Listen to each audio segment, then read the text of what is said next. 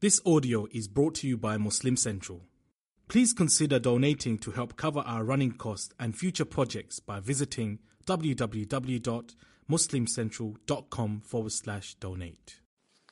In these podcasts, we uncover one chapter after another from the life of the Prophet ﷺ in an attempt to learn about him, to love him, and to better ourselves through his example.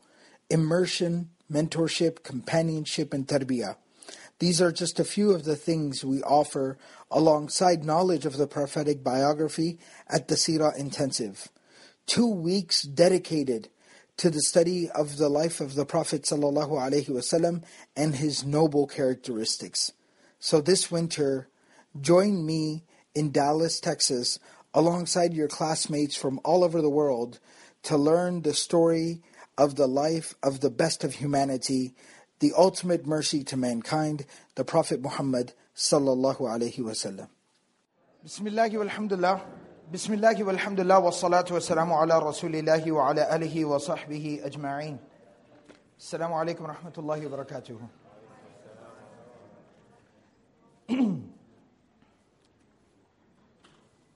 So inshallah, as part of the Seerah Intensive, we're going to be going through a systematic study of the Shamail Muhammadiyah, the descriptions of the Prophet sallallahu alaihi wasallam.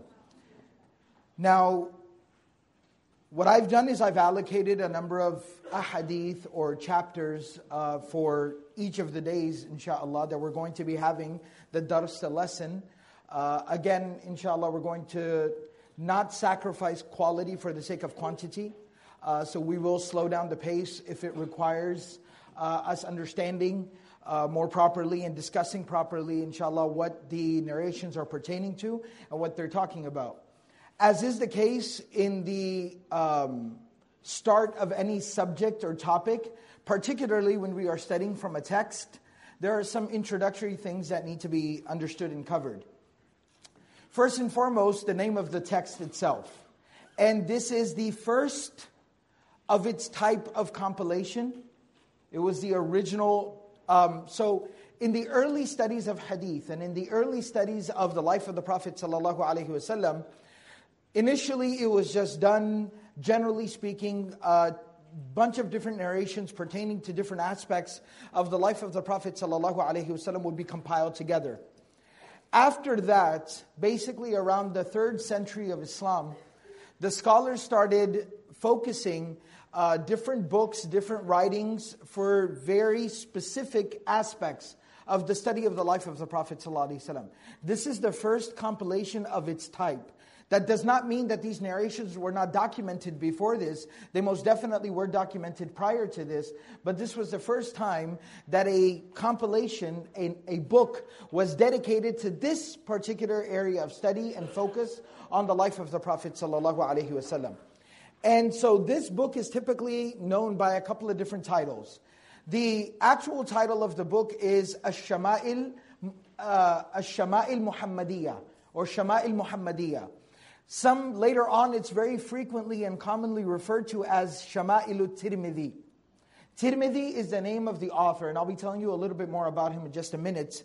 So the text itself is called Shamail Muhammadiyah. Shamail Muhammadiyah, so let's first understand exactly, because again, it's one of those words that gets thrown around, but a lot of times people don't know exactly what the word refers to.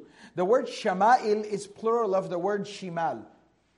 The word Shimal, now it might sound familiar to some, linguistically speaking, we know that a lot of times it refers to the left hand side, Yamin, Shimal, all right? So you have right and left. However, the fact of the matter in the Arabic language, when you study ilmul ishtiqaq, when you study derivatives and derivation of words and finding the root and the origin of words, what you find a lot of times is certain root words, while they generally have a particular meaning, there is a lot of times maybe one usage of the word that is an offshoot. A usage of a word that has a completely different meaning. And a lot of times for beginner students, that's something that is very hard for them to grasp. Like, how can this one derivative or this one particular noun that comes from the same exact root not be congruent with the rest of the meaning?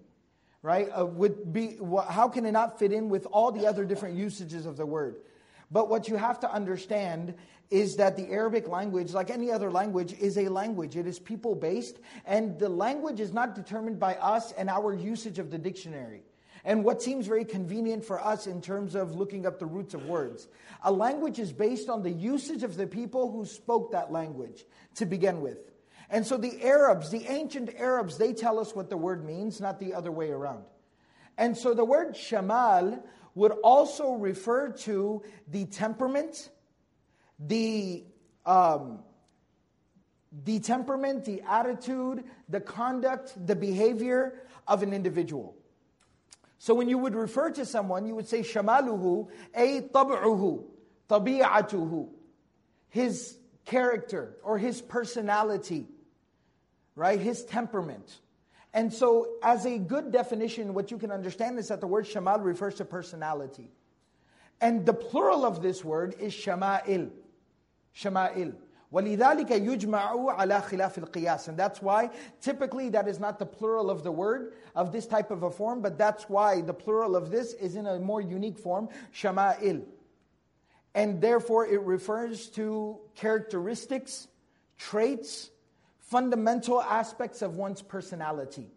And so Shamail Muhammadiyah refers to the prophetic personality. The prophetic personality.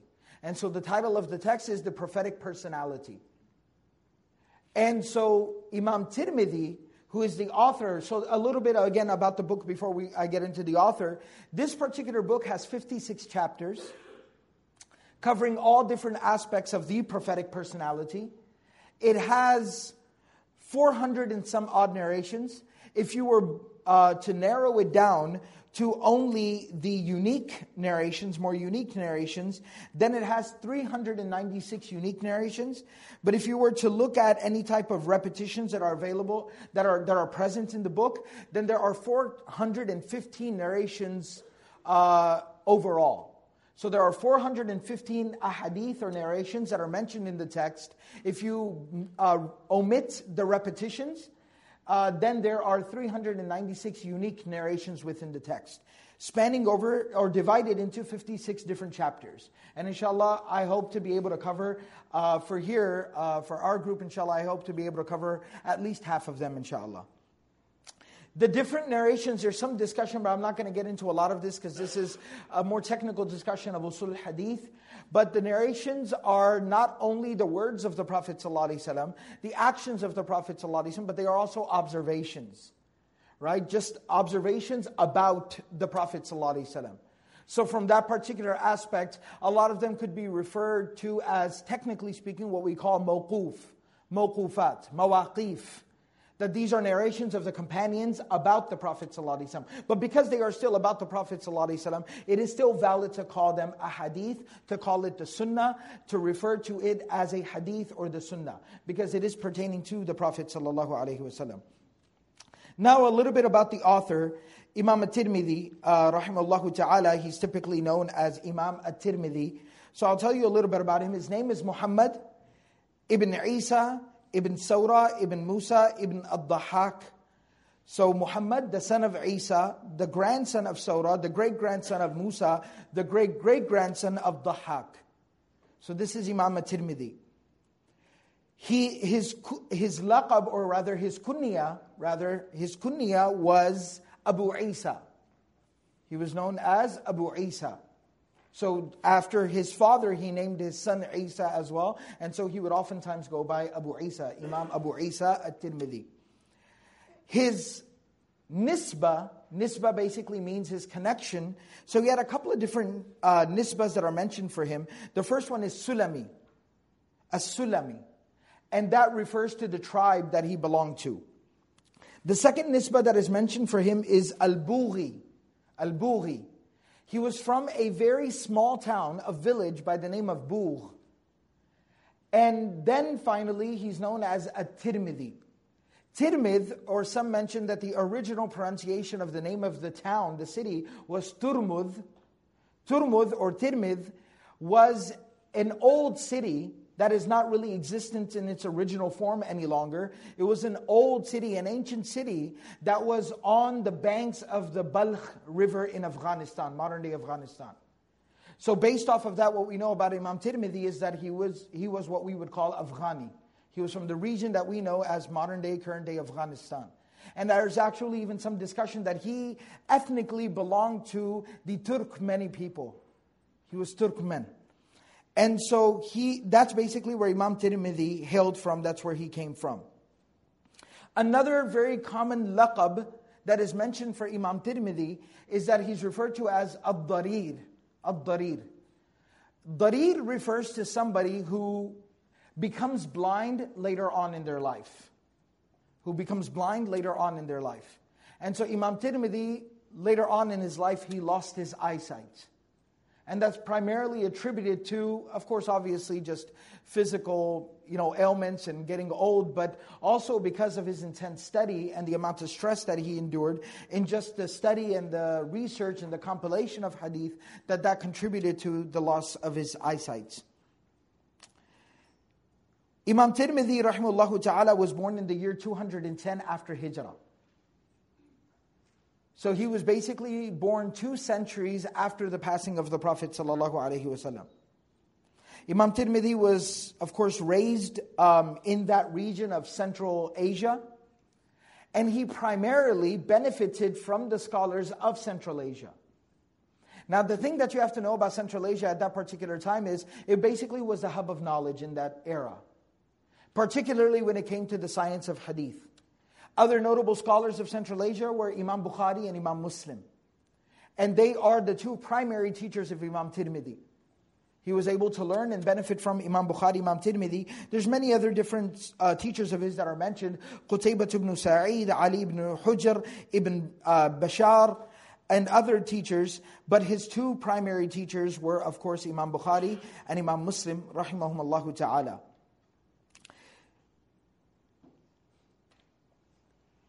Imam Tirmidhi also had some very notable students.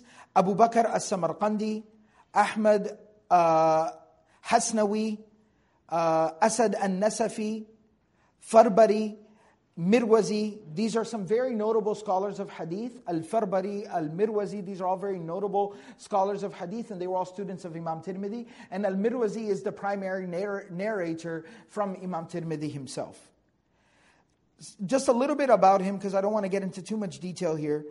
A little bit about one very powerful testament to the notoriety or the qualifications of a scholar are what other scholars basically have to say about him, including contemporaries. Imam Bukhari, rahimahullah ta'ala, he says about Imam Tirmidhi, he actually said to Imam Tirmidhi, "Man tafa'tu bika akthar mimman man tafa'ta bika ma in tafa'tu bika akthar mimman tafa'ta bi." That I benefited from you a lot more than you benefited from me. Ibn Hibban, who is from, again, one of the most notable of hadith scholars, he says, كَانَ أَبُو عِيسَى مِمَّنْ جَمَّعَ وَصَنَّفَ وَحَفِظَ وَذَكَرَ. That Imam Tirmidhi is from amongst the scholars of hadith who compiled, who wrote the ahadith down, he memorized the ahadith, and he was a teacher of hadith. Abu Sa'ad al-Idrisi, he says, كَانَ أَبُو عِيسَى يُضْرَبُ بِهِ الْمِثْلِ فِي الْحِفْظِ. That if you wanted to give an example, like if you wanted to say somebody had an amazing memory, you would say he's like Imam Tirmidhi. Saying that someone was like Imam Tirmidhi was saying that this person has remarkable memory. Actually, the title that is given to Imam Tirmidhi by his contemporaries, in terms of his stature in narrating ahadith, is that he is called Al-Hafidh. Al-Hafidh at-Tirmidhi. Now, what does Hafidh refer to? These definitions are not completely precise, but generally speaking, there is kind of an agreement between classical hadith scholars about some of the titles. Hafidh was the title that would be bestowed upon, Al-Hafidh would be bestowed upon someone who had memorized at least a minimum of 100,000 ahadith with their chain of narration and the text of the hadith. So Imam Tirmidhi had more than 100,000 ahadith to his credit that he had memorized and that he had taught and narrated. Imam Hakim An-Naysaburi, another great, remarkable scholar of hadith, he says that I used to hear teachers talking about Imam Tirmidhi, and they would say, Mat al-Bukhari, when Bukhari died, فَلَمْ يُخَلِّفْ بِخُرَاسَانْ مِثْلَ أَبِي عِيسَى فِي الْعِلْمِ وَالْحِفْظِ وَالْوَرْعِ وَالزُّهْدِ. That when Imam Bukhari died, basically the heir apparent to Imam Bukhari in that entire region of Central Asia was Imam Tirmidhi, and there was nobody else like him in terms of knowledge, memorization, piety, and asceticism.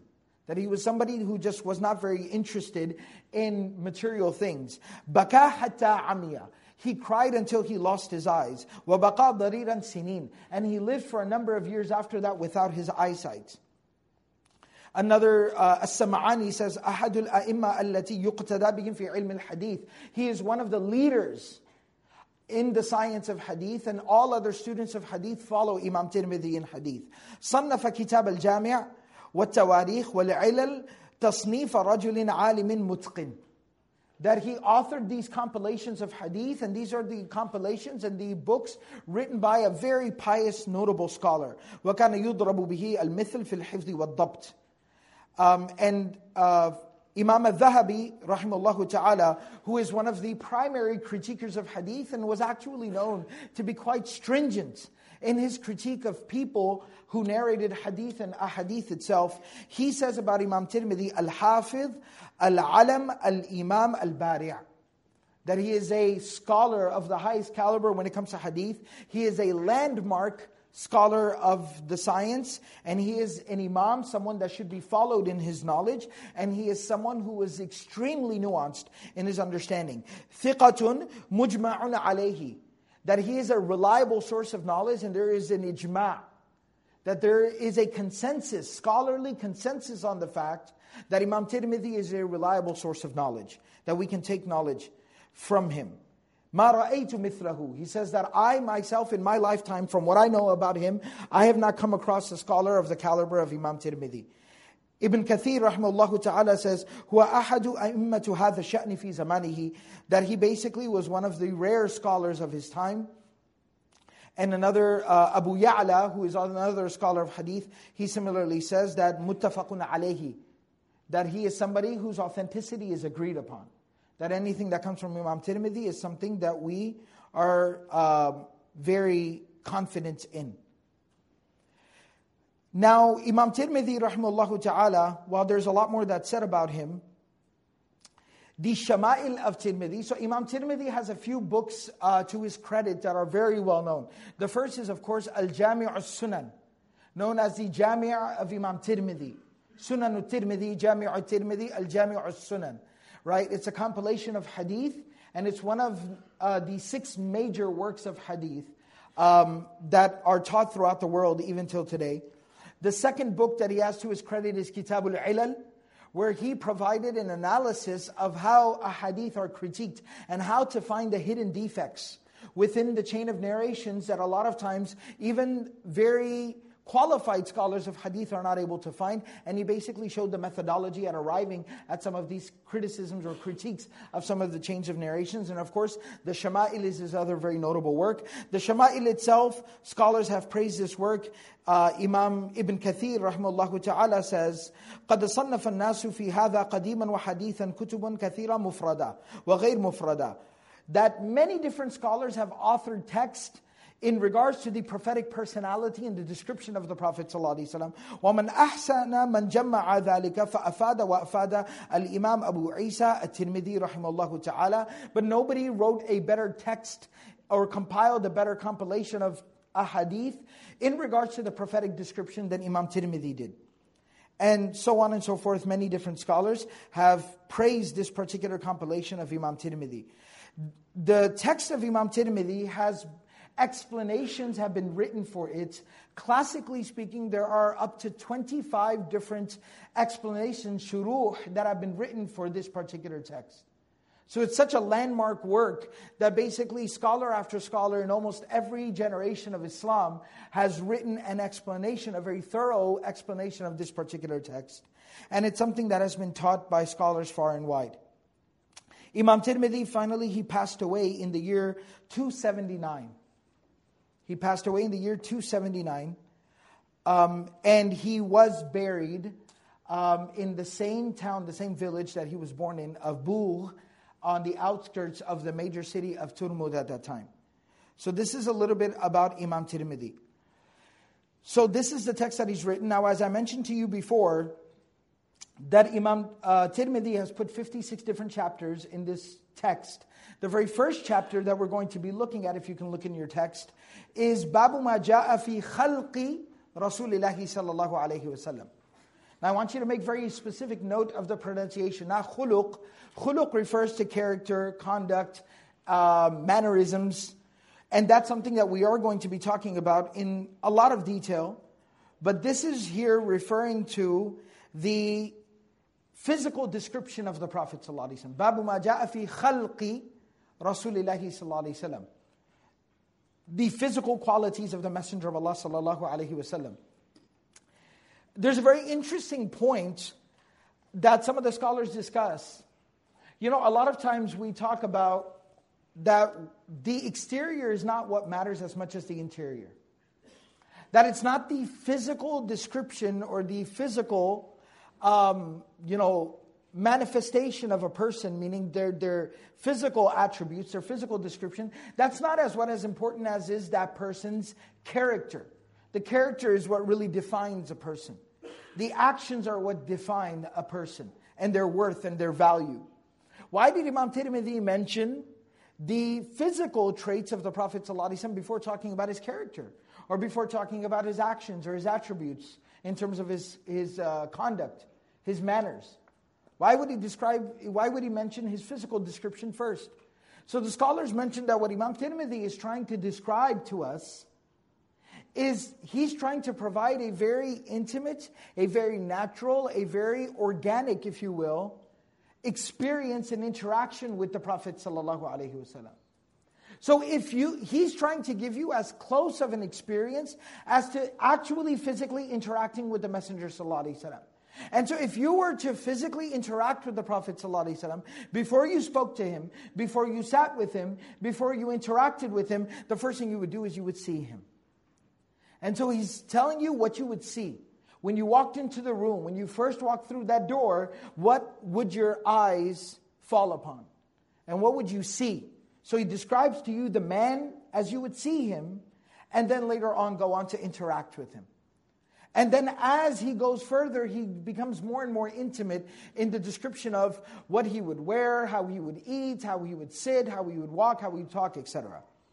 So the first hadith that he mentions here, and so, before I actually get into the first hadith, I almost forgot.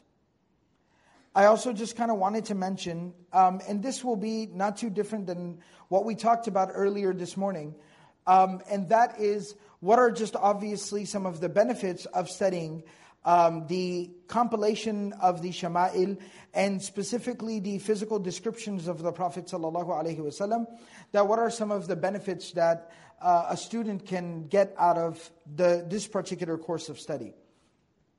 So the scholars mention a number of different benefits. Obviously, first and foremost is, again, this gives you familiarity with the Prophet ﷺ, allows you to almost start to visualize him and see him. And that's something that's extremely important in terms of developing love for the Messenger ﷺ. As Allah subhanahu wa ta'ala has described to us in the Quran, that is something that is central to our iman and to our faith and belief.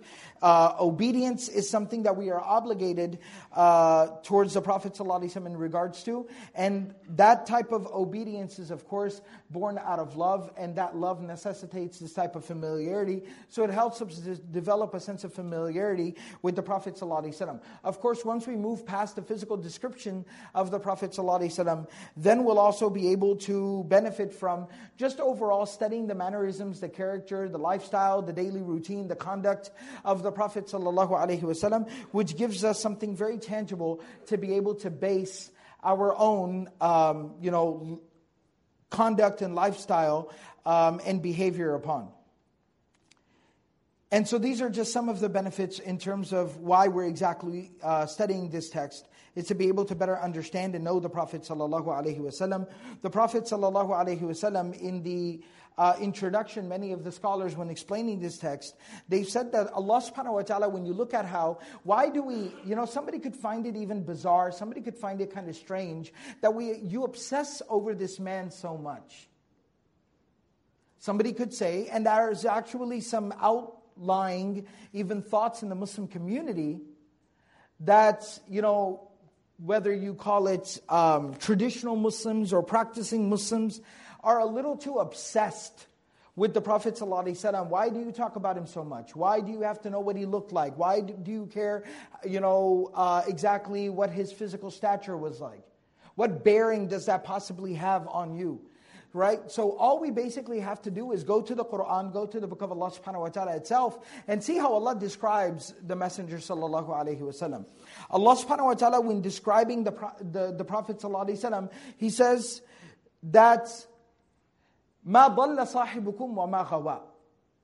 Allah subhanahu wa ta'ala absolves the Prophet sallallahu alaihi wasallam from having any type of deviant thinking. That he did not err in even his thinking and his approach to things. That his mind, his thoughts were pure. Allah subhanahu wa ta'ala says, مَا كَذَبَ الْفُؤَادُ مَا رَأَى. That the sight of the Prophet ﷺ was pure. He saw what he saw. He was never fooled or tricked by his eyes. His eyes never played a trick on him. Allah subhanahu wa ta'ala saying about the Prophet ﷺ, He says, وَمَا يَنْتِقُ عَنِ الْهَوَىٰ إِنْ هُوَ إِلَّا وَحْيٌ يُوحَىٰ. His words were pure. His thoughts were pure. His heart was pure. His sight was pure. Allah subhanahu wa ta'ala even goes as far as saying that his actions were dignified. لَقَدْ جَاءَكُمْ رَسُولٌ مِّنْ أَنفُسِكُمْ عَزِيزٌ عَلَيْهِ مَا عَنِتُّمْ حَرِيصٌ عَلَيْكُمْ بِالْمُؤْمِنِينَ رَؤُوفٌ رَحِيمٌ. That there came to you a messenger who was from amongst you, that he was very, extremely bothered by the difficulty you experienced. That he was fully invested, he lived his life for the betterment of humanity and humanity's condition. He was extremely compassionate and merciful when dealing with the believers. Allah subhanahu wa ta'ala validates. Allah subhanahu wa ta'ala says, إِن كُنْتُمْ تُحِبُّونَ اللَّهِ فَاتَّبِعُونِي يُحْبِبُكُمُ اللَّهِ. He tells the Prophet ﷺ to announce to the people that if you claim to love Allah, then follow the Messenger of Allah and Allah will love you. So the actions of the Prophet ﷺ were so dignified that they necessitate the love of Allah subhanahu wa ta'ala. That somebody that embodies themselves with the actions of the Prophet ﷺ, that person becomes qualified and deserving of the love of Allah subhanahu wa ta'ala. Of course, Aisha radiallahu ta'ala anha, actually the Quran itself in Surah Qalam, in Surah number 68 says, it was the second revelation of the Quran where Allah subhanahu wa ta'ala said to the Prophet sallallahu alaihi wasallam, وَإِنَّكَ لَعَلَىٰ خُلُقٍ عَظِيمٍ. That you are upon a very great, amazing character. You live life and you conduct yourself in by the highest of standards. And that's what Khadija radiallahu ta'ala anha was alluding to in Babu Badil Wahi, Hadithu Badil Wahi, the hadith about the beginning of revelation, where Khadija radiallahu ta'ala anha says about the Prophet sallallahu alaihi wasallam that Allah subhanahu wa ta'ala will not waste you. Allah subhanahu wa ta'ala will not ruin you. لَن يُضَيِّعَكَ اللَّهُ أَبَدًا. لَن يُخْزِيَكَ اللَّهُ أَبَدًا. Allah will never waste you. Allah will never ruin you. And she says, فَإِنَّكَ تَصِلُ الرَّحِمِ. Because you maintain family relationships. وَتَكْسِبُ الْمَعْدُومِ. You give to those who can, you take care of those who cannot take care of themselves. وَتَحْمِلُ الْكَلْبِ. You lift the downtrodden. وَتُعِينُ عَلَى نَوَائِبِ الْحَقِّ. وَتَقْرِ الضَّيْفِ. You show hospitality to your guest. وَتُعِينُ عَلَى نَوَائِبِ الْحَقِّ. And you are always willing to help in any type of a good cause. And so, this is exactly why we study the Shama'il, and it is not some infatuation or obsession with an individual. This is us learning how to become more beloved to Allah. As Aisha radiallahu ta'ala anha says, كَانَ خُلُقُهُ الْقُرْآنِ. We have a very clear methodology that we follow. That we study, and we observe, and we analyze, and we implement every single aspect of the life of the Prophet ﷺ, because that is what is pleasing to Allah. So we emulate the Prophet ﷺ in obedience to Allah, and to seek nearness and closeness to Allah, and to become beloved to Allah. that we study and we implement the character of the Prophet ﷺ in order to be able to actualize the Qur'an within our lives. So we have a very clear understanding of our methodology and how everything is interconnected.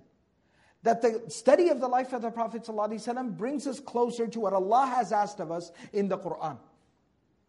So it's a very clear understanding. And it's very clearly connected all the way through. Of course, as I've already mentioned, that the text itself of the Shama'il is described as يُوصَفُ هَذَا النَّبِيِّ الْكَرِيمِ خِلْقَةً وَخُلُقًا.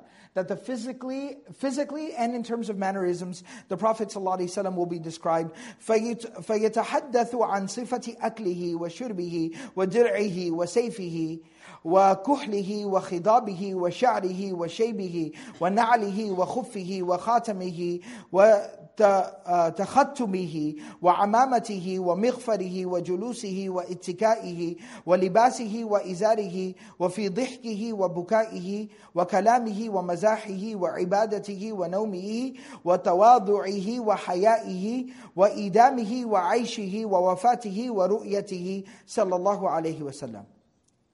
That in this text we'll be going through the study of not only the physical description of the Prophet ﷺ, but the description of his character.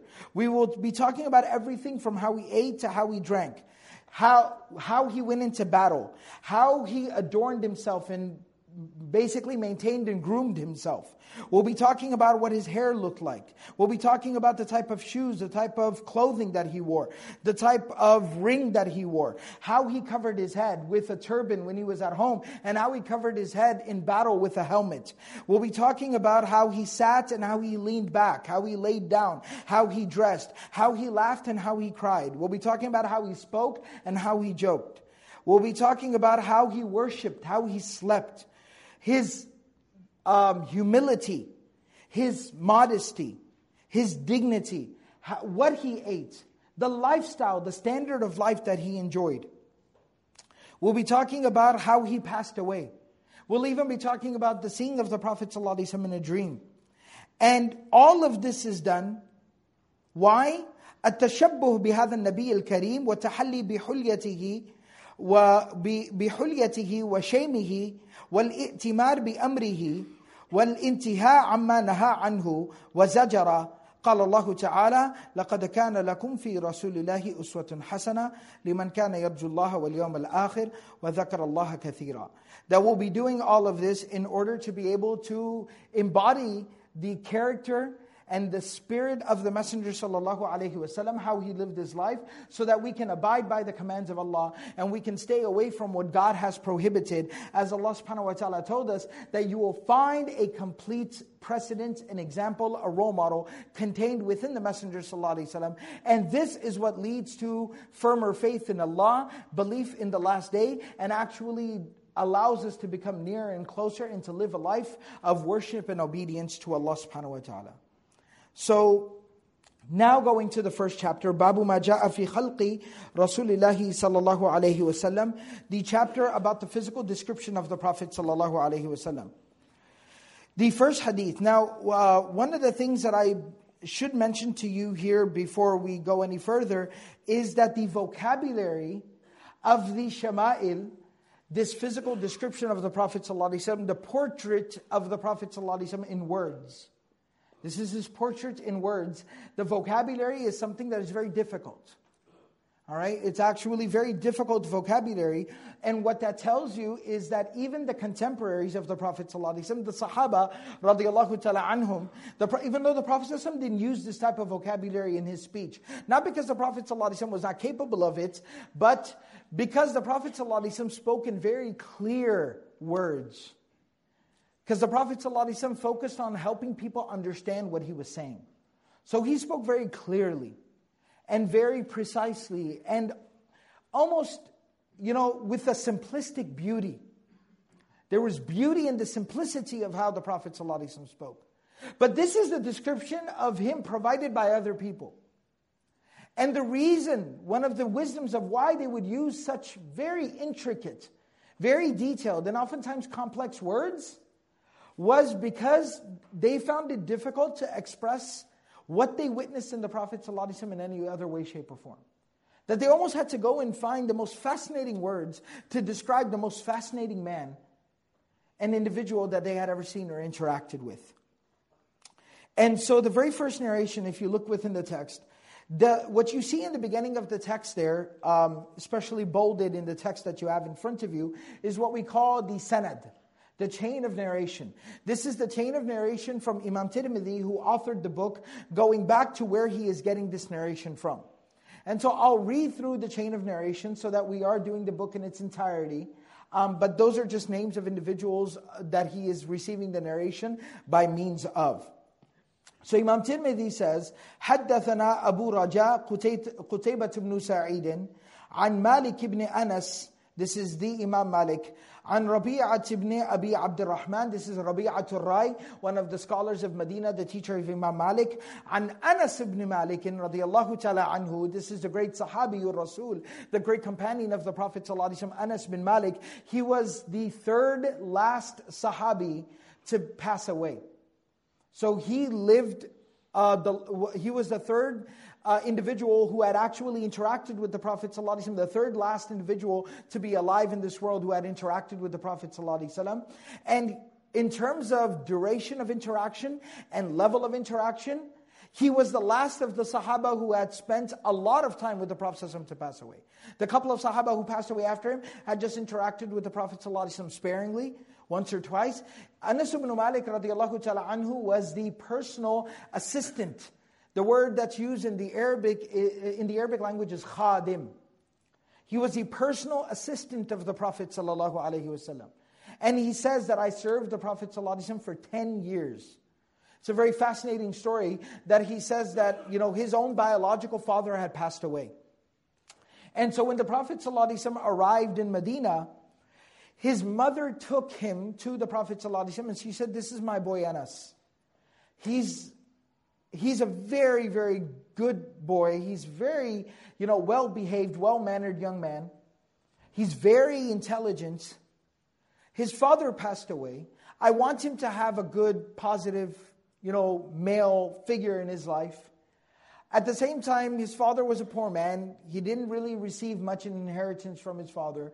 I'm hoping that by serving you, by being with you, by learning from you, he will not only learn to be a man, but he will also be able to then find a way to be able to, learn enough about responsibility to be able to make his own way in life. Because his father was not able to leave him anything. And now as a mother, I have other younger children as well. I don't know what I'm going to be able to provide for him.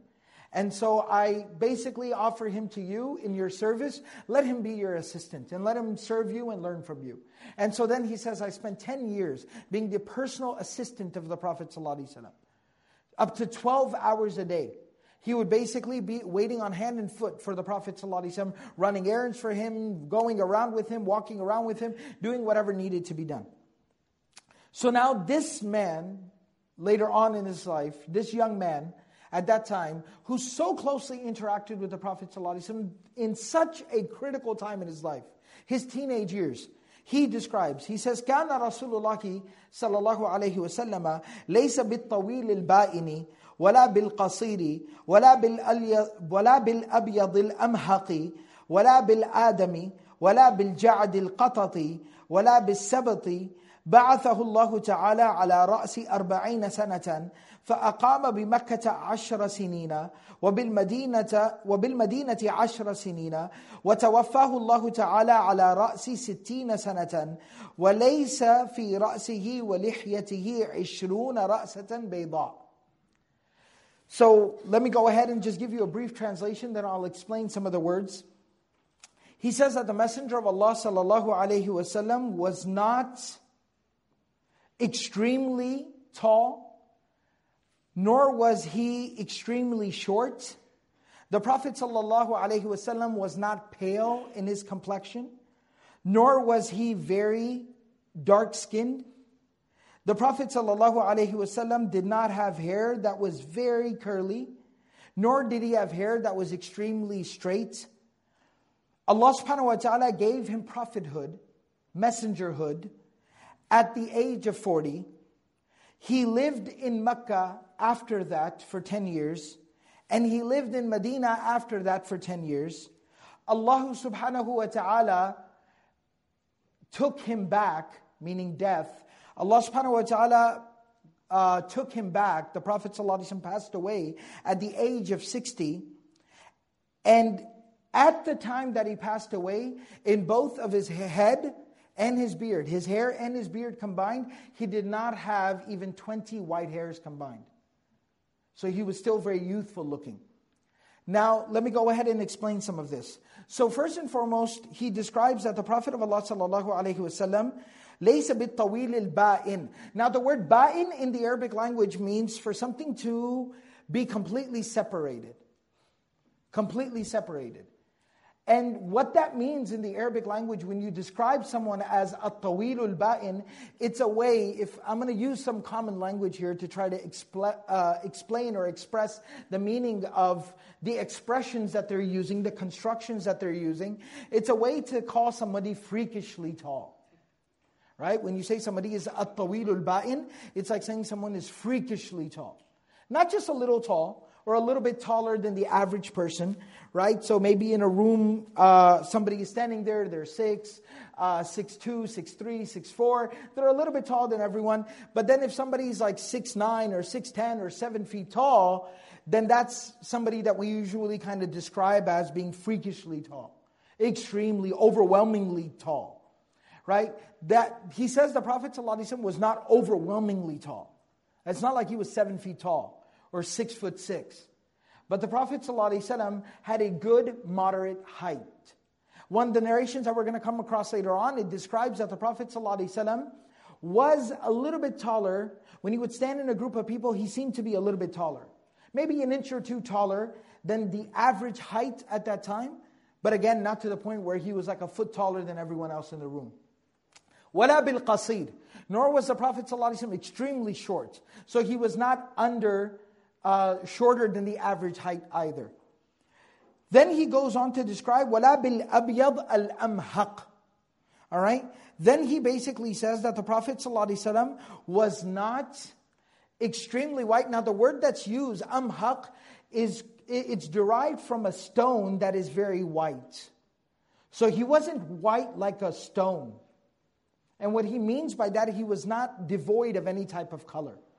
He was not pale. Very extremely white. All right? And another narration that we're going to come across describes that the Prophet ﷺ did have a lighter complexion, but that lighter complexion had a lot of redness in it. So the Prophet ﷺ is described, another narration yet says that he had a wheat-like complexion. All right? And then it describes him as وَلَا بِالْآدَمِ. Adam is a word. Now you might be thinking, Adam alayhi salam? No. All right? The root of the word Adam in the Arabic language basically refers to dirt. That the Prophet of Allah sallallahu alaihi wasallam at the same time did not have a very dark complexion like the color of the earth. Right? So at the same time, while the Prophet sallallahu alaihi wasallam was not very pale like a stone, limestone, at the same time the Prophet sallallahu alaihi wasallam did not have a dark complexion like that of the earth. So it's not a derogatory term. In fact, it was a very nice term that they would say that this person has a complexion of the earth. So they would describe it in a dignified manner. Just the fact of the matter is the Prophet ﷺ did not have that type of complexion. وَلَا بِالْجَعْدِ الْقَطِتِ. Ja'd in the Arabic language refers to hair being curly. And al-qatat refers to being very, very curly. Like almost, curls in on itself. That the Prophet ﷺ did not have very extremely curly hair, where each and every single hair would curl in on itself. وَلَا بِالسَّبْتِ. Sabt in the Arabic language refers to something that is flowing, or something that is straight. That at the same time, he did not have very straight hair. So the Prophet ﷺ kind of had lightly curly, or some describe as wavy type hair. Where once his hair got long, it did kind of like curl up into locks. That was how the hair of the Prophet ﷺ was. بَعَثَهُ اللَّهُ تَعَالَى عَلَى رَأْسِ 40 سَنَةً. Of course, now this is the part that's familiar to us. He says that he was given the message, the mission at the age of 40.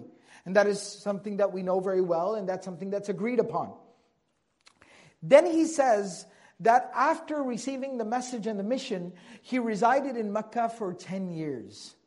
Now we of course know that the mission of the Prophet ﷺ, the Meccan period of his prophethood, his mission, was 13 years. Why is Anas ibn Malik saying 10 years? There's a couple of reasons why.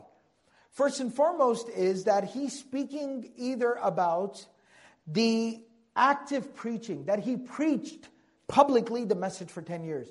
Because something else that we know from the life of the seerah of the Prophet ﷺ is that the first 3 years of his prophethood were spent privately preaching the message, sharing the message with friends and family. He did not publicly proclaim the message and invite just the public of Mecca to the message. That he was given a 3-year period by Allah subhanahu wa ta'ala to strengthen himself, to become familiar with the message, and to also develop a very strong core, a nucleus around him that he would have to depend and rely upon when things in Mecca became extremely divisive and combative. Alright, so he's discounting those first 3 years. The other thing about this is, at the same time, the Arabs at that time, it was not uncommon for them to basically, as we do as well, but it was not uncommon for them to round things off. Right? To round things off. So when he's saying 10, it's like saying 10 some odd years. It's very common. And that's why he then goes on to say he spent 10 years in Medina, which is something, of course, it's accurate. The Prophet ﷺ did reside in Medina for 10 years. Al-Madinatul Munawwara, the illuminated city of Medina. But then when he says that he passed away at the age of 60, this is again the issue of rounding down, because the Prophet ﷺ passed away at the age of 63. And that's something that we have very authentic accounts about and something we know very well. It's very well documented. So again, this is just an issue of rounding it down. But then he says something very fascinating. He says that even at the age of 60 or 63, as we know, that the Prophet ﷺ did not have a total. He had less than 20 total white hairs in his head and in his beard. I obviously haven't beat. All right? So the Prophet ﷺ had less than 20 white hairs in his beard and in his hair. And again, why was this? Of course, this was the youthfulness of the Messenger ﷺ. But also there is a divine, right? Obviously everything happens by the command of Allah. Obviously, we know that. But particularly in the life of the Prophet ﷺ, there's a very specific divine design that can be observed, that can be seen. And so the Prophet ﷺ, multiple things. There's so much sharh about just this idea about how few white hairs the Prophet ﷺ had. There's so much fascination about this. That number one, the Prophet ﷺ wasn't just the preacher, the messenger, the preacher, the teacher, the imam, right? The educator, the counselor. He wasn't just those things. He was also the military leader. He would also lead the soldiers into battle. And so Allah subhanahu wa ta'ala maintained the youthful appearance of the Prophet ﷺ to inspire that confidence. That when young men and young soldiers were following him into battle, they didn't feel like they were following some old man into battle to their death or their demise. No, they were inspired by the Messenger ﷺ because he looked as old as they did. He still looked like he was in his 30s, in his 40s. Very youthful looking. The other thing they also talk about this is that Allah subhanahu wa ta'ala gave the Prophet ﷺ, not just obviously in his words and in his ideas and in his teaching, but even in his appearance, Allah subhanahu wa ta'ala gave the Prophet ﷺ the ability to connect with anyone and everyone. Right? Everyone just felt a connection to him. And so the Prophet ﷺ remained extremely effective, even into his 60s, early 60s, he remained extremely effective in preaching and teaching to young people. Children, teenagers, young people. They still connected with him because visibly, he was not somebody that came across to them as being very, very extremely old. But at the same time, Allah subhanahu wa ta'ala gave him a number of the white hairs, right? Why? Because at the same time, to impress to somebody that you are still dealing with somebody who's older than you. To impress a sense of respect. To give, obviously this is the Messenger ﷺ, so there's no question of wisdom. But again, we're talking about when you first saw him from a distance. You still recognize this is somebody who knows what he's talking about. This is somebody with a certain amount of experience. And there's a certain dignity to white hair as well. There are hadith of the Prophet ﷺ in numerous books of hadith that also talk about the fact that Allah subhanahu wa ta'ala will show respect, meaning that Allah subhanahu wa ta'ala will be lenient with elderly people on the Day of Judgment. That He will account them more leniently, right? With greater lenience. Because of just the life and the experiences and, just the difficulty that they might have endured in living the life that they lived. Right? So, all of that kind of factored into a very, again, specific, very precise definition that Allah subhanahu wa ta'ala gave, physically even, to the Prophet ﷺ. Hadith number 2. Imam Tirmidhi says, حدثنا حميد بن مسعدة البصري قال حدثنا عبد الوهاب الثقفي عن حميد عن أنس بن مالك رضي الله تعالى عنه قال كان رسول الله صلى الله عليه وسلم ربعة ليس بالطويل ولا بالقصير حسن الجسم وكان شعره ليس بجعد ولا سبط أسمر اللون إذا مشى يتكفأ. Anas ibn Malik radiallahu ta'ala anhu relates, the Messenger of Allah sallallahu alayhi wasallam was a very moderate build. Raba'atan means that he was of moderate build. He was not extremely thin or frail, nor was he very extremely overweight, but the Prophet sallallahu alayhi wasallam was of a moderate build. He was not very tall, nor was he very short. He was very handsome and very beautiful in his physical appearance. Hasan al-Jism. He was very beautiful and handsome in his physical appearance. His hair was not extremely curly, nor was his hair very straight. Asmar al-lawn. He had a very wheatish complexion. When he used to walk, he would slightly lean forward. He would slightly lean or hunch forward when he walked. All right? Now again, some of the things we've come across, the moderate build of the Prophet ﷺ is actually something that's coming up, so I'm going to save it for there. Inshallah, there's a greater description provided about what was that moderate build. We've talked about the height of the Prophet ﷺ. Of course, Hasan al-Jism refers to the fact that the Prophet ﷺ was very handsome. When you looked at him, you were just impressed by looking at him. You were just immediately impressed when you looked at him. And then, of course, it describes his hair, which we've talked about as well. The color of the complexion of his skin. Now, a new detail is provided here, which will have more detail coming up. When he would walk, it was almost like he would kind of lean or hunch a little forward. Now, what comes into discussion here a lot of times is the issue of posture, right? We've always been taught to have good posture, right?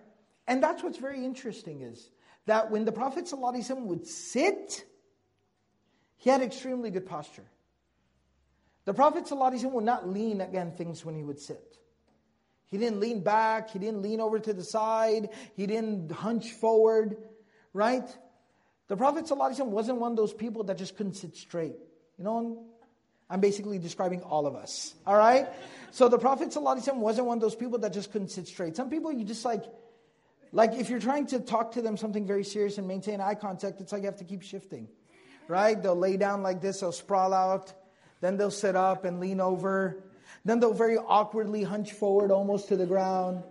Then they'll lean back. Right? Then halfway through they'll lay, that wasn't, the Prophet ﷺ when he sat, he wouldn't lean against something and he would sit very straight. So he had extremely good posture. This is not describing the fact that the Prophet ﷺ had terrible posture. Right? No, he would sit, he had very good posture. But when he would walk, the Prophet ﷺ wouldn't walk like this. Kind of chest out, shoulders back, head up. The Prophet ﷺ didn't walk around like this. Because that is intimidating. That gives the air of kind of arrogance. Right? Like the Quran says, وَلَن تَخْرِقَ الْجِبَالِ وَلَن تَخْرِقَ الْأَرْضَ وَلَن تَبْلُغَ الْجِبَالَ طُولًا. You will not tear the earth as you walk through it. Right? وَقْصِدْ فِي مَشِّكَ. Right? You're not going to reach the height of mountains. So therefore, be moderate in how you walk. The Quran talks about this as well. right, in Surah Luqman. So similarly, the Prophet ﷺ, when he would walk though, he would not stick his chest out, have his head held up, shoulders back. But when he would walk around in public, the Prophet ﷺ, to be a little less intimidating, the Prophet ﷺ would walk very humbly. He would kind of hunch forward with an air of humility, right? And so to not be intimidating, number one, and number two, not to come off as arrogant, and to seem very approachable, to be very kind, all right? So, and there's going to be a little bit more detail that we'll talk about in regards to this. Hadith number 3.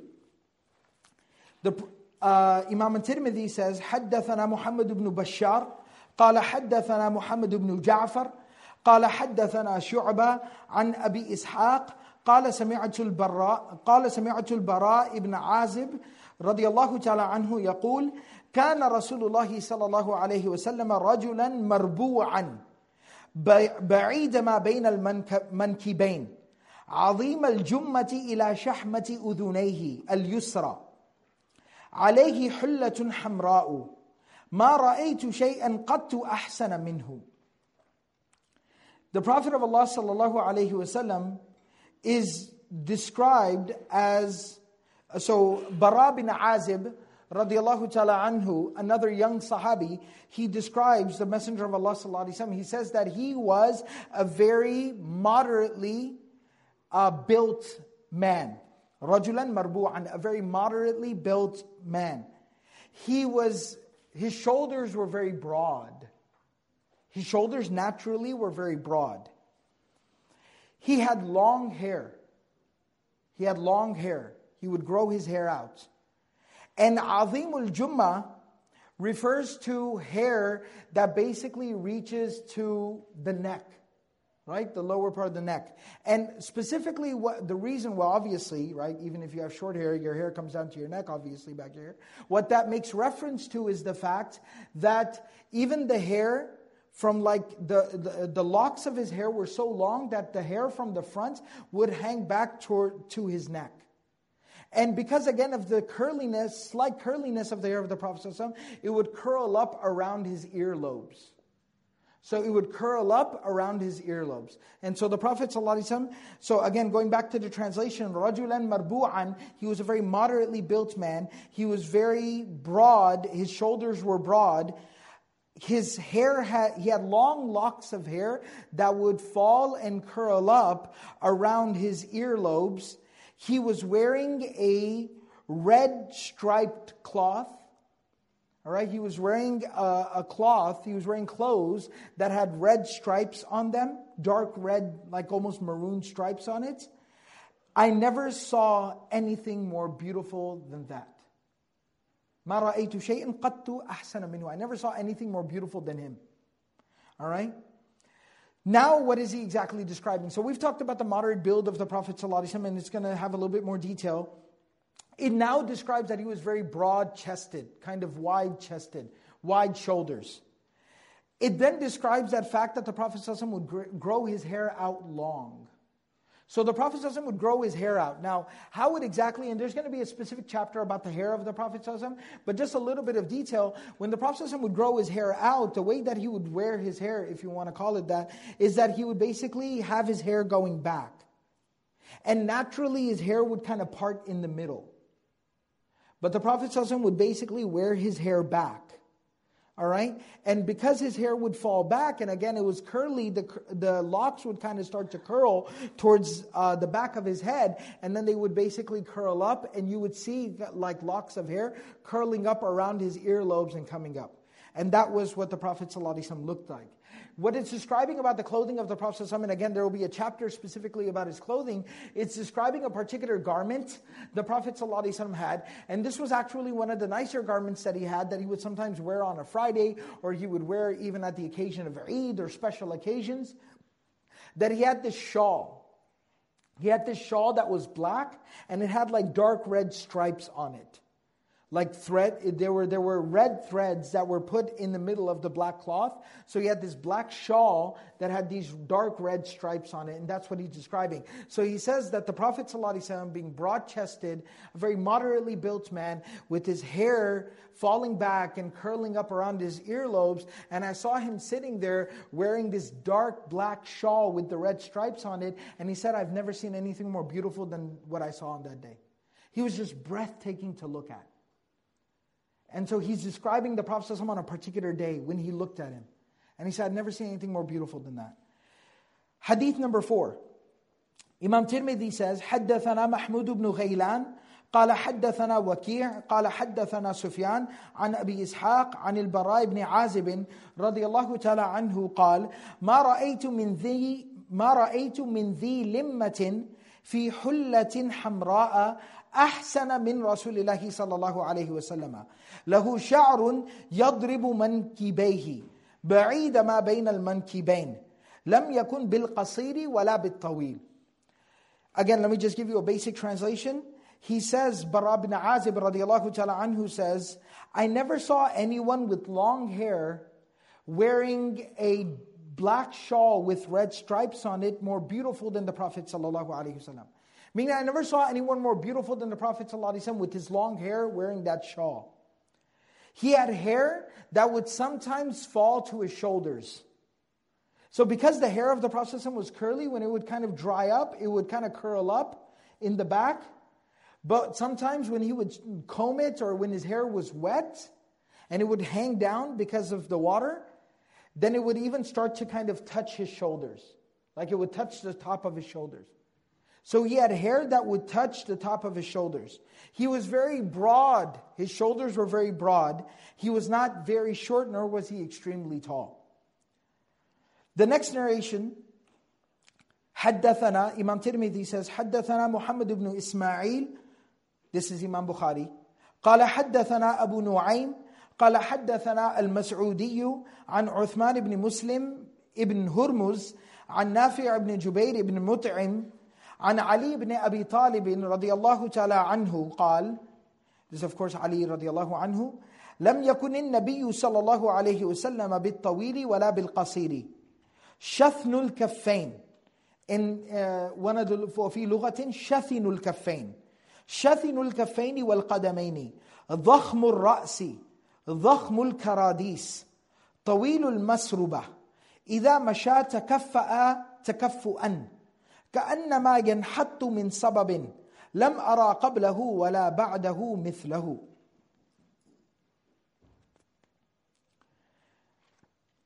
The fifth narration, which Imam Tirmidhi narrates from Imam Bukhari, going all the way back to Ali bin Abi Talib radiallahu ta'ala anhu, he says, a rough translation, the Messenger of Allah sallallahu alaihi wasallam was not extremely tall, nor was he extremely short.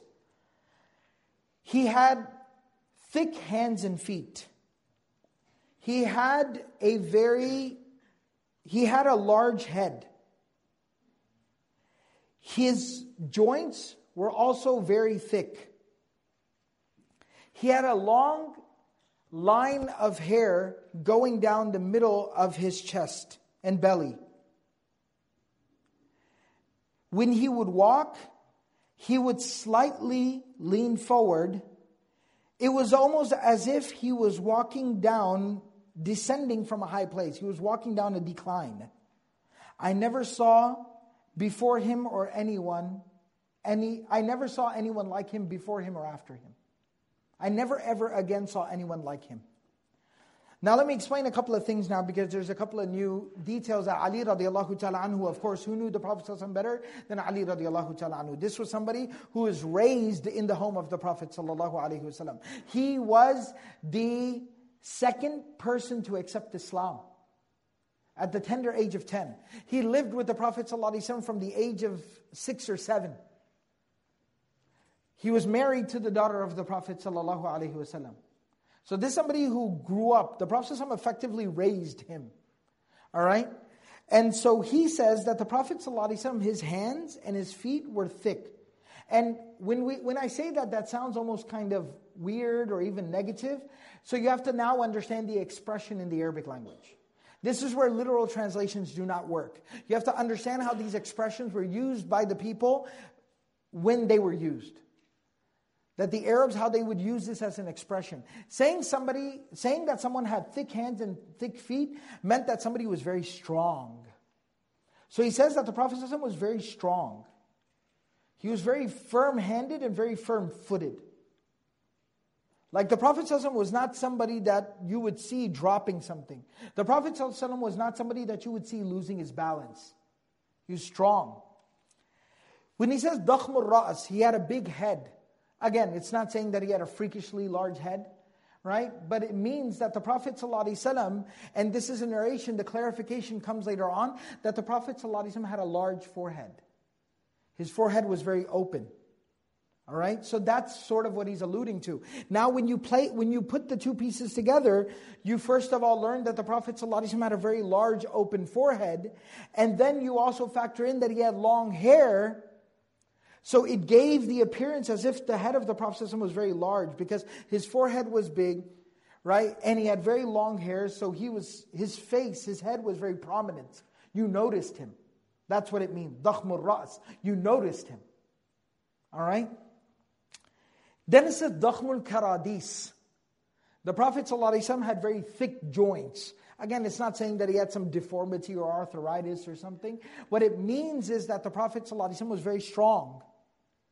Again, it's saying that he was very strong. All right? Very sure-handed, sure-footed. He was very strong.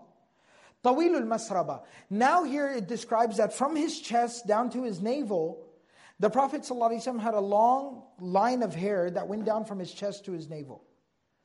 And this is something that's coming up in the narration later on. Why would he describe the fact that he had a line of hair going down from his chest to his navel? Because the Prophet ﷺ did not have a lot of hair on his body other than that.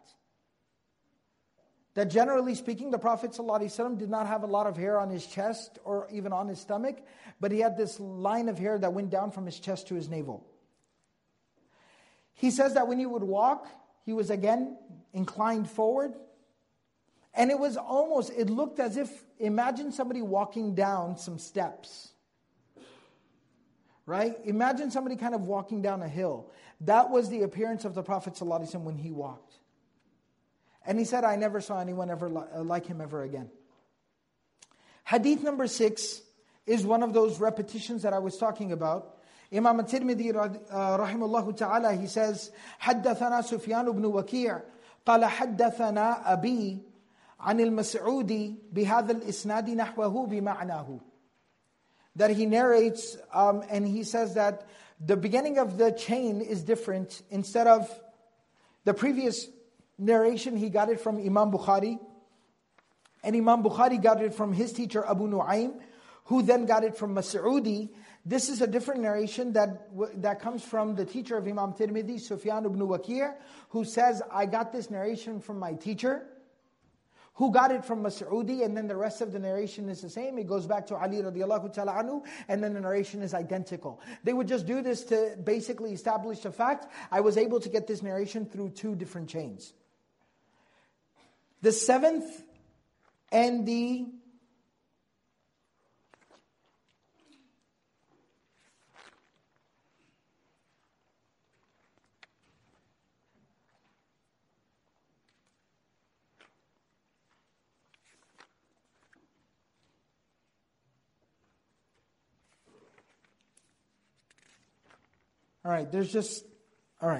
So the seventh and the final narration that we're going to be covering today, Imam Tirmidhi says, حدثنا أحمد بن عبدة الضبي البصري وعلي بن حجر وأبو جعفر محمد بن الحسين وهو ابن أبي حليمة والمعنى واحد. Alright? So basically, these were three different names that the same person was basically known by. Alright? Three, and so the last three, where it says Abu Ja'far Muhammad ibn Hussein wa huwa ibn Abi Halima, that's the same person. But there are three different individuals that Imam Tirmidhi gets his narration from. Alright, so Imam Tirmidhi gets his narration from three people. He found the same narration from three different teachers. Ahmad ibn Abda Ali ibn Hujr, and Abu Ja'far Muhammad ibn Hussein. And Abu Ja'far Muhammad ibn Hussein was more popularly known as Ibn Abi Halima. والمعنى واحد. Alright, قالوا, they all say, حدثنا عيسى بن يونس عن عمر بن عبد الله مولى غفرة قال حدثني إبراهيم بن محمد من ولدي علي بن أبي طالب رضي الله تعالى عنه قال كان علي رضي الله عنه إذا وصف رسول الله صلى الله عليه وسلم قال لم يكن رسول الله صلى الله عليه وسلم بالطويل الممغط ولا بالقصير المتردد وكان ربعة من القوم لم يكن بالجعد القطط ولا بالسبط كان جعدا رجلا ولم يكن بالمطهم ولا بالمكلثم وكان في وجهه تدوير أبيض مشرب أدعج العينين أهدب الأشفار جليل المشاش والكتد أجرد ذو مسربة شثن الكفين والقدمين إذا مشى كأنما ينحط في صبب وإذا التفت معا بين كتفيه خاتم النبوة وهو خاتم النبيين أجود الناس صدرا وأصدق الناس لهجة وألينهم عريكة وأكرمهم عشرة من رآه بهديهة هابه ومن خالته معرفة أحبه يقول ناعته لم أرى قبله ولا بعده مثله صلى الله عليه وسلم. I'm going to give you a basic translation and I'll explain some of the interesting concepts. Ali bin Abi Talib radiyallahu ta'ala anhu, one of the children of Ali radiyallahu ta'ala anhu, he says that Ali radiallahu ta'ala anhu, whenever he used to describe the Prophet sallallahu alaihi wasallam to us, he would say that the Messenger of Allah sallallahu alaihi wasallam was not extremely tall, nor was he very short. The Prophet of Allah sallallahu alaihi wasallam was a very moderate height and build. His hair was not extremely curly, nor was his hair completely straight. Rather, it was very moderately curly, kind of wavy. The Prophet of Allah sallallahu alaihi wasallam was not very heavy set, nor was the Prophet sallallahu alaihi wasallam, nor did he have a very heavy face. Rather, his face had a certain symmetry to it.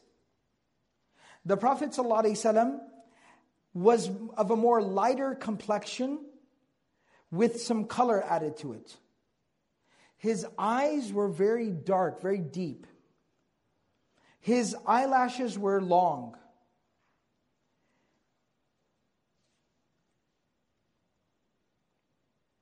His shoulders were very broad. His shoulders were very broad. He didn't have a lot of hair on his body. Ajrad, he did not have a lot of hair on his body. He just had that one line of hair that went down from his chest to his navel. He was very strong, very sure-handed and sure-footed. When he walked, it was as if he was walking down a hill. When he turned completely. When he turned to face someone, to speak to someone, he turned completely. Between his shoulder blades was the seal of prophethood. And he was the seal of all the prophets. He was the most generous of people, the most open-hearted of people. He was the most well-spoken of people. وَأَلْيَنُهُمْ عَرِيكَةً. And he came from the most, وَأَلْيَنُهُمْ عَرِيكَةً, that he was the most softest in how he dealt with people. He came from the most noblest of families. If somebody saw him all of a sudden for the first time, they would be overwhelmed. But when somebody interacted with him and got to know him, they fell in love with him. Anyone who ever described him Anyone that would ever describe him would say, I never before him or after him saw anyone like him. I never saw anyone like him. Now, just to explain a few of the concepts that he talks about here, specifically, some of the new concepts that he mentions is, he says, at-tawil al-mummaghit. All right? That's basically the saying, that's why the word is so difficult. It's a way in classical Arabic to basically say freakishly tall. So he was not freakishly tall. وَلَا بِالْقَصِيرِ الْمُتَرَدِّدِ. At the same time, he wasn't so short that you had trouble finding him in a crowd. Then it goes on to describe the hair of the Prophet ﷺ, which we've talked about already. Then it says, وَلَمْ يَكُنْ بِالْمُطَهَّمِ. Mutahham basically means very heavy set. Like the Prophet ﷺ was not overweight. He was not heavy set. وَلَا بِالْمُكَلْثَمِ. What this basically means is sometimes when people are a little bit more heavy set, their face will also be very heavy. All right? Describing it very kindly. Understand what I'm saying? All right? So he said that the Prophet ﷺ was not somebody who was physically very heavy set, nor was his face very heavy. But he did have a certain symmetry to his face. He had definitions to his face. All right? Then it describes the complexion of the Prophet ﷺ, which we've already talked about. He had a lighter complexion, but it had some color to it. Now it describes, this is the first time the eyes of the Prophet ﷺ are being described. أَدْعَجُ الْعَيْنَيْنِ. أَدْعَجْ.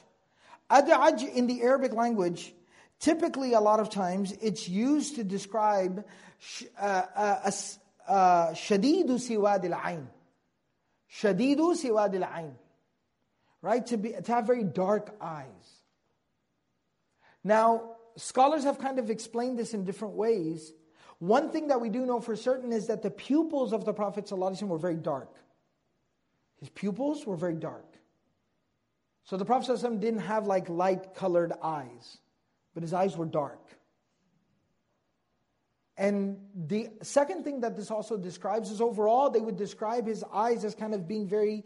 Another thing that ad'aj kind of refers to is something when it's a little bit deeper, it's a little bit darker, that he had very deep eyes. Very deep eyes. Right? Like you feel like you could like look into his eyes. Right? He had very deep eyes. Very welcoming eyes. The next thing it says, ahdabul ashfar. That basically is, as it says, that the Prophet ﷺ had long eyelashes. Jalilul mushashi wal katad. Jalilul mushashi wal katad basically refers to the fact that the Prophet of Allah ﷺ, he had very large, broad shoulders. Very large, broad shoulders, very strong. He had a very strong build. So while he wasn't extremely heavy set or anything, or freakishly huge or big, at the same time the Prophet ﷺ just had this look about him that he seemed like he was strong, like he could handle himself. All right? He had very strong, had a strong build. When he would walk, now this is why it's so astounding. This is somebody who's a little bit taller than average. This is somebody who has very broad shoulders. This is somebody who has a very youthful appearance. This is somebody who has a very strong build. He looks like he could handle himself. And when he walks though, it looked like he was walking downhill. He had he had this beautiful humility to him. This unassumingness to him. He didn't walk down the street like he owned the place.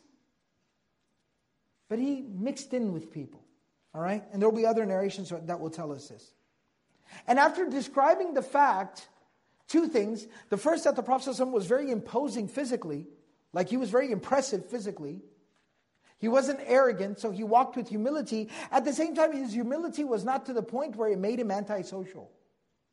The Prophet ﷺ wasn't weird. Right? Like when you spoke to him, he was just like, right? The Prophet ﷺ wasn't like that. When he spoke to somebody, he would turn to them with his chest and he would speak to them.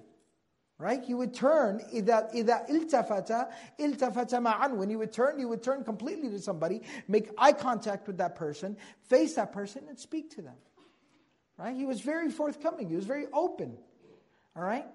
And so this is how he's described. The other thing, and we'll talk about this when we get to the akhlaq, the other thing that is very remarkable or very noteworthy about this is the character and the dignity with which the Messenger ﷺ conducted himself.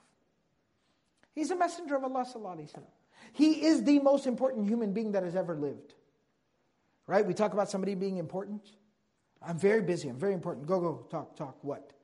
Right? I'm busy, I'm important. Right? That's the impression that we get. Nobody was busier, nobody was important than the Messenger ﷺ. He literally had the weight of the world on his shoulders. That's not an expression, he literally did. Inni Rasulullahi ilaykum jami'a, ma arsalnaka illa kaffatan linnasi. Bashir. He literally did have the weight of the world on his shoulders.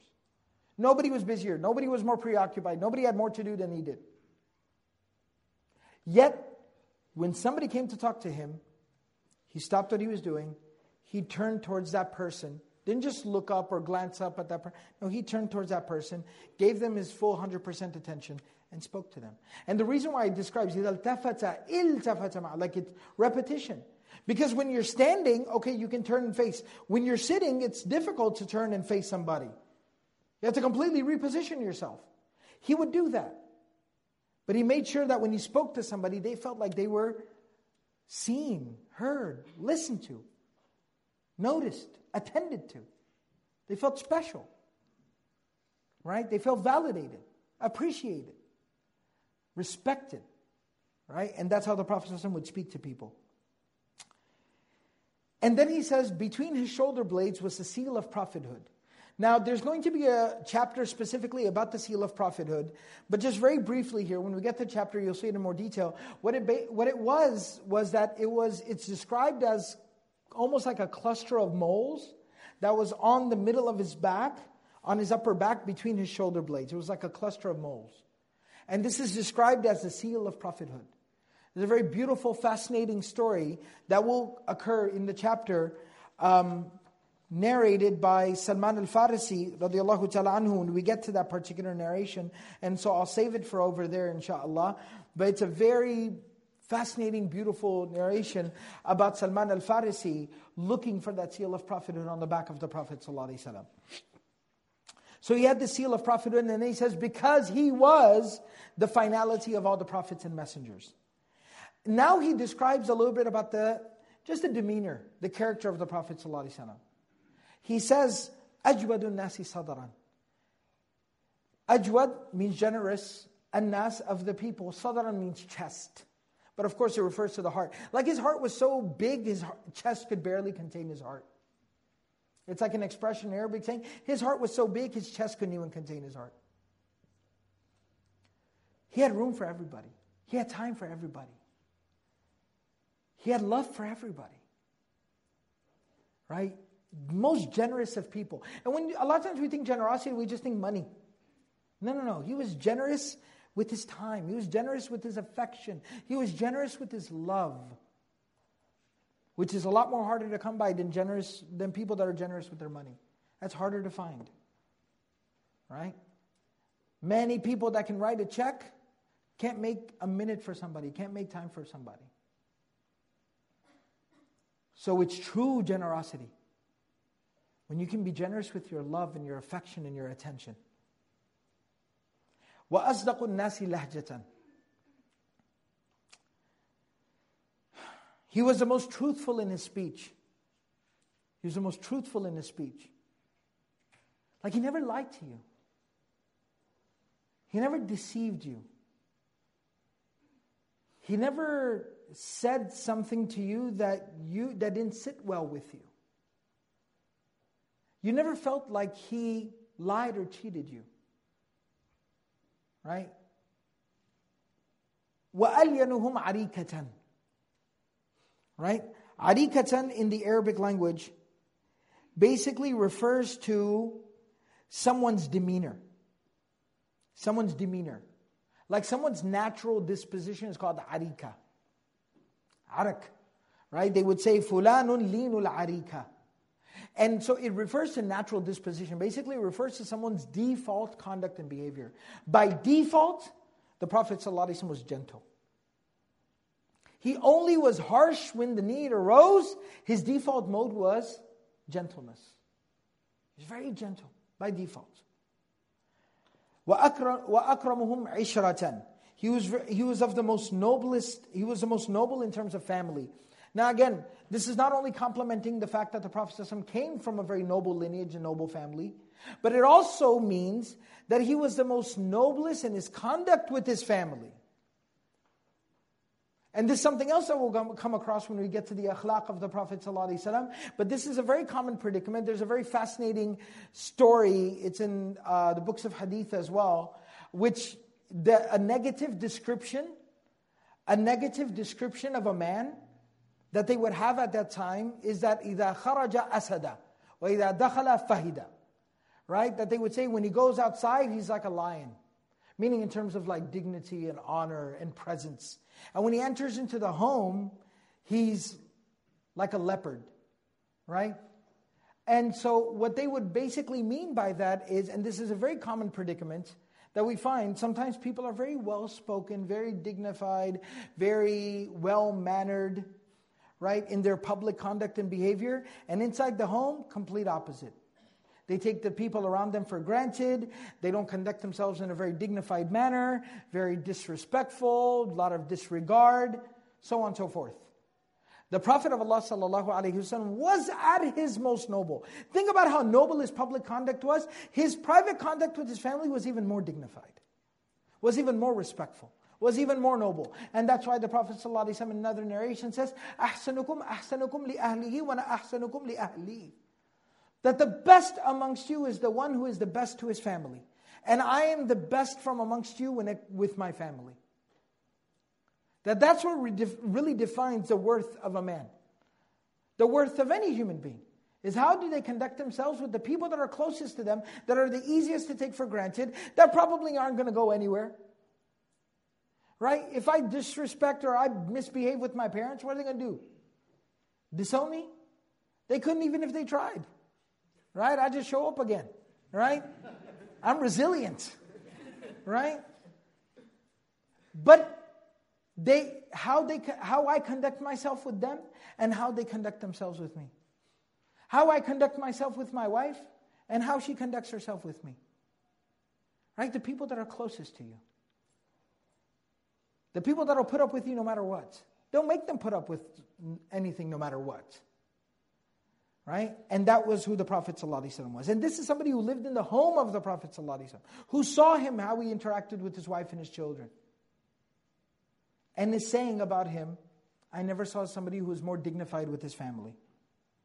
And then he says, if you walked through the door and laid eyes on the Prophet ﷺ the very first time, you would be a little overwhelmed.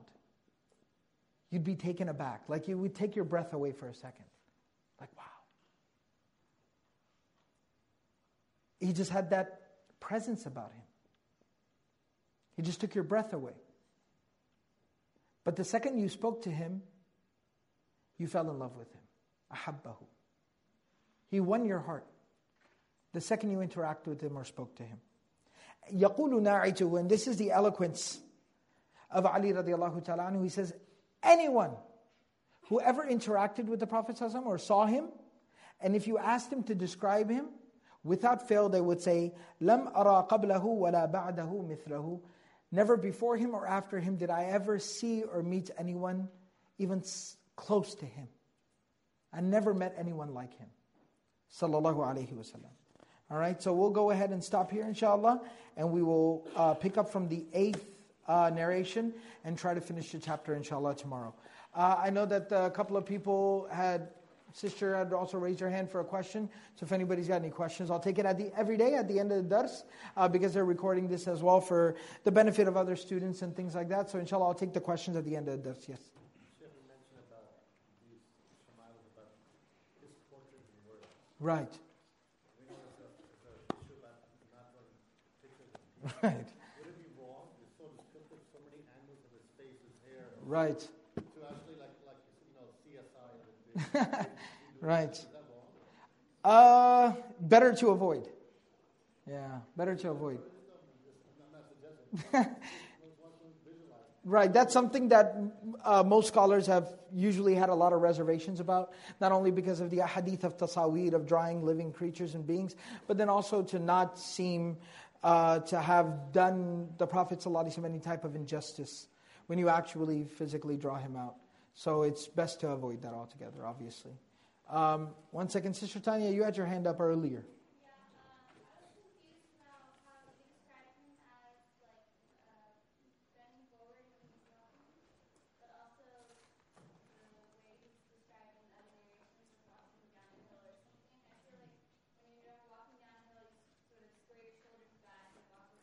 Right. They basically just say that it almost seemed like he was that he was standing at a decline. That's what it means. So it's like, it just seemed like he was kind of tilted a little bit. Exactly.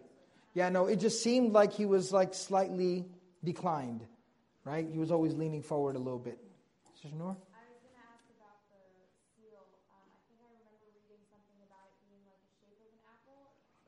Right, it's described as mithla tufaha.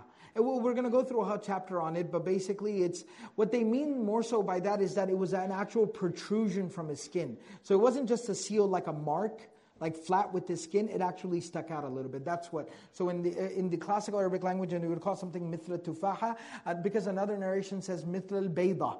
It was like an egg. And what they just mean by that is it actually protruded from his skin. No, not like that. It wasn't like a shape drawn out, but it was almost a cluster together to the point where it kind of stuck out like that on his back. Ahmed.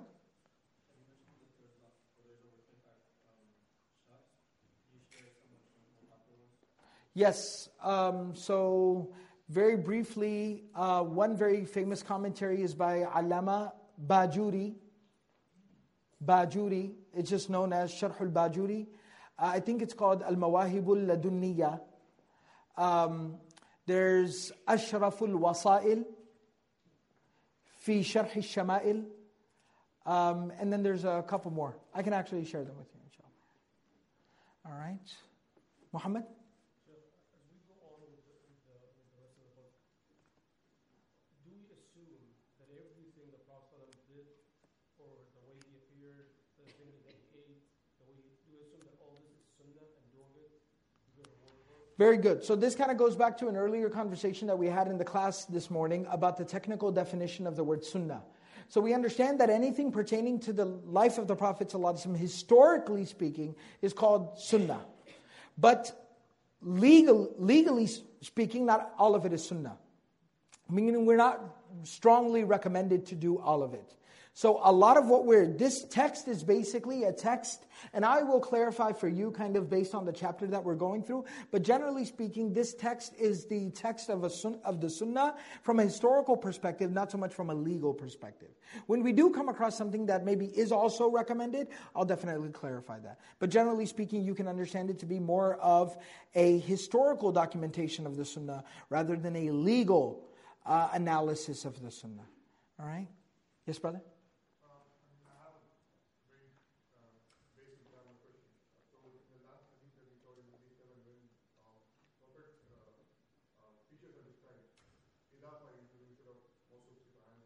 Right. Yes, absolutely. Absolutely. So it's a much more eloquent expression, right? Instead of saying that عَيْنَيْهِ مُدْعَجَتَيْنِ or something of that nature, saying أَدْعَجُ الْعَيْنَيْنِ, right, is just more expressive. It's a lot more emphatic, right? Yes.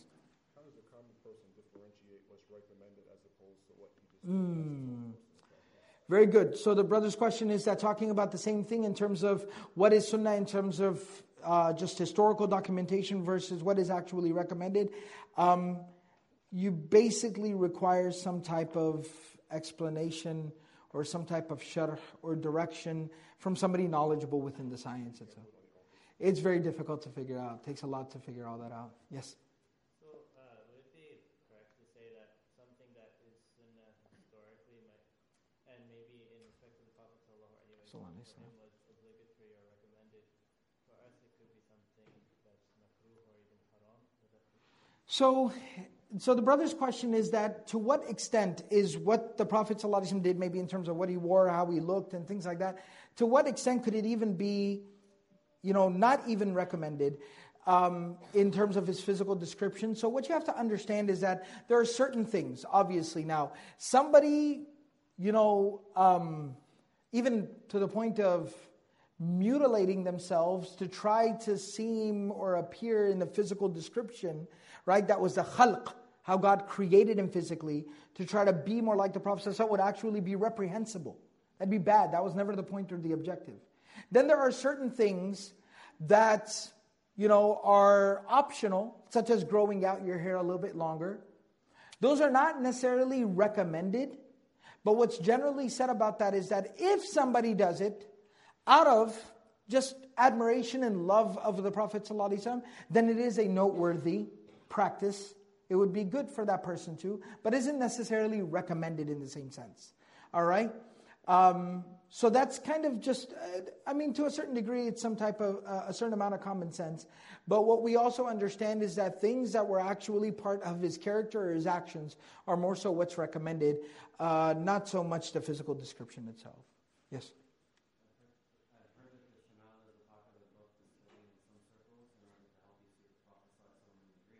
Right. So there's some analysis about this particular idea. I would love to tell you that we'll talk about it when we get there, but I know we're not going to get there. So the Imam Tirmidhi he places the chapter about seeing the Prophet ﷺ in a dream at the end of his book. Some people have kind of interpreted that to say that after reading through all of this and kind of visualizing the Prophet ﷺ and really internalizing what he looked like, it would actually aid somebody seeing in his dream, and that's what Imam Tirmidhi, he structures his book accordingly. Not so much. More so what Imam Tirmidhi did was, he actually in another place, he states his intent for placing that chapter last. He says the reason why, he said this chapter doesn't even belong in this book. The only reason why I placed it here towards the very end, almost as an extra section or an appendix, was for the reason that the hadith of the Prophet ﷺ reminded me. That the Prophet ﷺ says, Man ra'ani fil manami faqad ra'ani. Right? That whoever saw me in his dream actually saw me. What that means is, shaitan cannot present himself to try to trick you or deceive you in your dream in the form of the Prophet ﷺ. And so he says, based on that just kind of occurred to me, and that's why I placed it here, but there's nothing really scientific, there's nothing formulaic, that if you kind of go through this whole study, then that results in then seeing him in a dream. That just creates unnecessary expectations, right? Seeing the Prophet ﷺ in your dream is definitely a really special experience, but is not necessarily indicative of any type of achievement of a particular level of piety.